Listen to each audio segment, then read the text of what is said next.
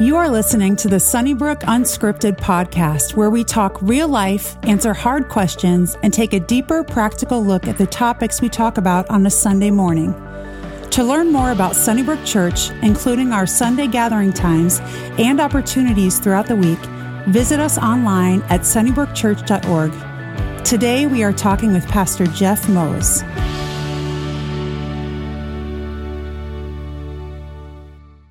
Welcome to Sunnybrook's new podcast, Sunnybrook Unscripted. This is a podcast that we are going to now bring to you every single week in conjunction with our Sunday morning messages. If you don't know us, I am Lydia, and this is Pastor Jeff, PJ, as we may lovingly refer to him during this podcast. And we really just wanted to use this as an opportunity to dive a little bit deeper into the topics that we discuss on Sunday mornings. A chance to just ask him maybe follow-up questions that you're wondering, topics that he wasn't able to dive into as much on Sunday morning, and just have kind of a laid-back discussion on those topics. And since I am his daughter, everyone decided that I would be the one that would fearlessly ask him whatever I wanted. So we're going to do exactly that. So you are hopefully joining us or tuning in from after our Baptism Sunday. This is a Sunday morning celebration that we have a couple times a year where we have the opportunity to baptize members of our church family. And this might be a service where if you're not really used to baptism Sundays or immersion baptism is not really a part of your church past, that feels maybe a little bit different, maybe a little bit weird, and you're not entirely sure what's going on. So we're just going to ask some commonly asked questions that we get about Baptism Sunday, what it means, and what it can look like for you. So we're going to start with an easy question, a softball for you. We've never seen you be baptized on the stage on Sunday morning. Have you ever been baptized? Yeah, actually twice. I grew up in the Reformed Church of America. At that point in time, we held infant baptism. So even though I don't remember it, my mom and dad tell me that they had me baptized as a child. But then later on in life, when I came to know Christ as my Savior, I actually traveled over to Israel and had an opportunity to be baptized in the Jordan River. So I've got it covered with infant baptism and then also with believer baptism as well. Awesome.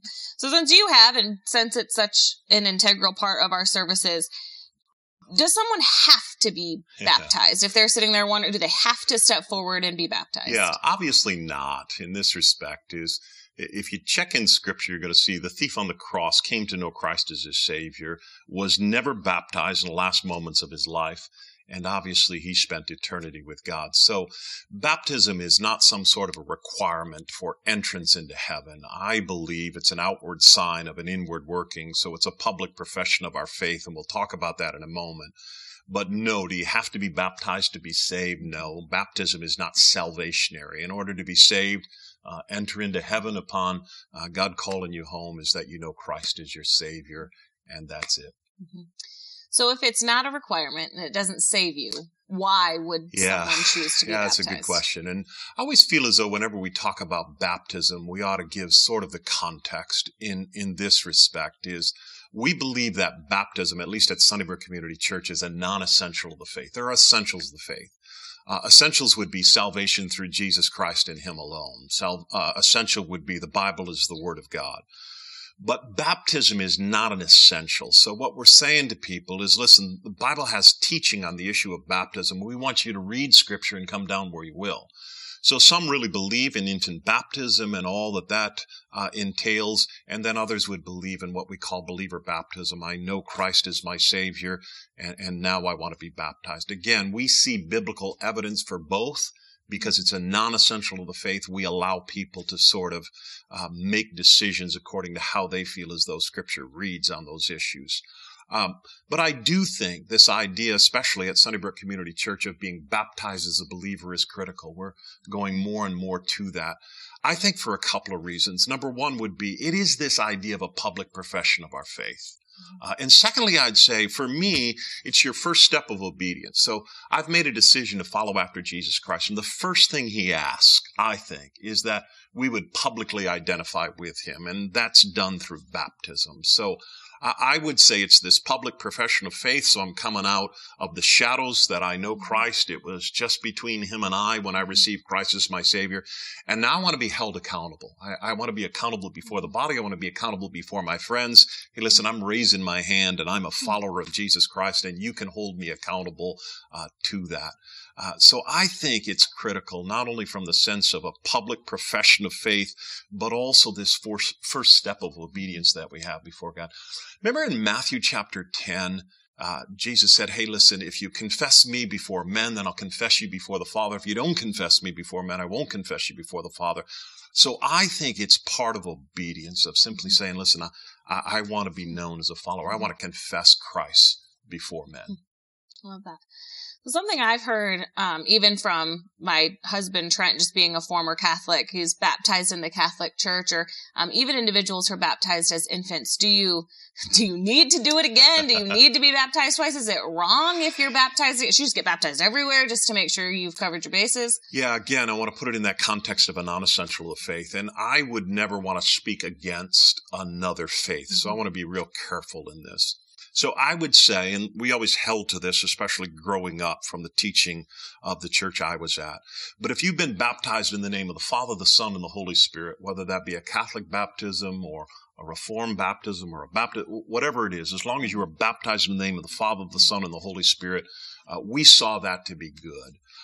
But again, I would just give a distinction, and I think most Catholics would, of baptism with regards to Catholic theology.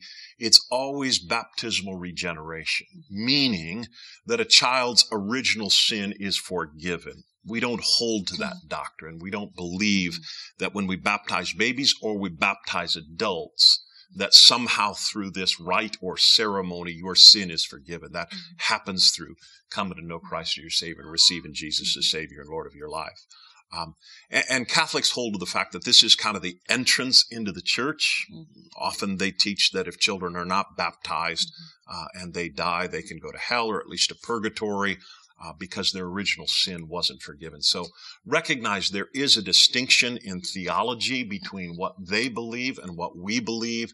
And then really it becomes an individual choice at that point in time. If you feel as though you'd like to be rebaptized, Sunnybrook has made a commitment that we're willing to do that. Yeah.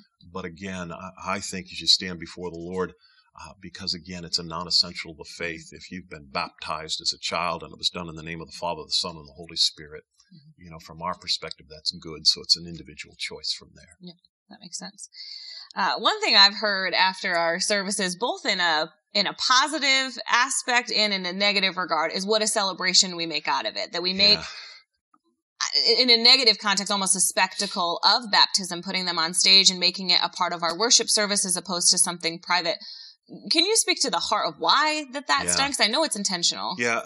From my perspective, it's always an issue of the heart. So God's always looking at the heart. So again, what happens on the outside for me is not so important as the fact that I don't want anybody coming forward that hasn't really surrendered their life to Christ. And it's not just for cheers and applause and spectacle or because you feel as though this is something you should do or your parents want you to do it.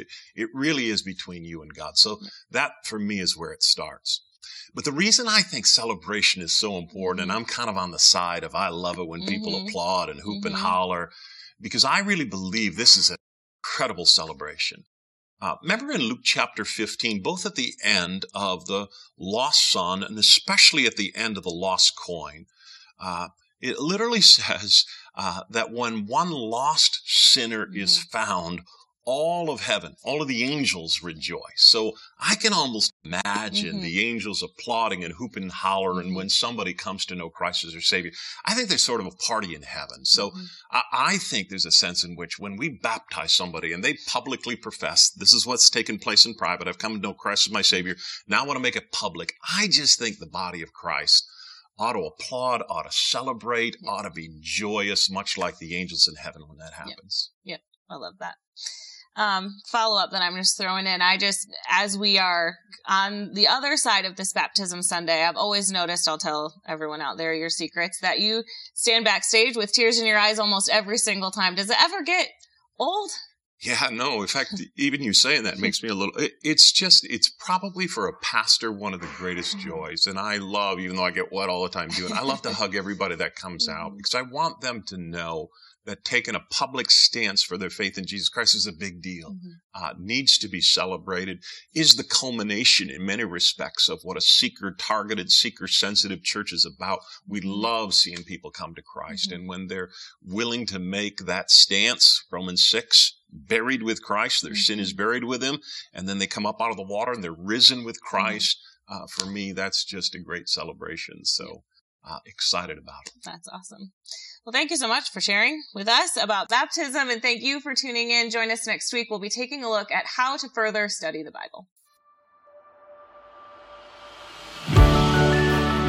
If you are encouraged by today's talk, be sure to rate us and hit subscribe on iTunes, Spotify, or wherever you stream your podcasts. To experience other talks, videos, and live gatherings, visit us online at sunnybrookchurch.org or download the Sunnybrook Church app. And again, thanks for listening to the Sunnybrook Community Church podcast.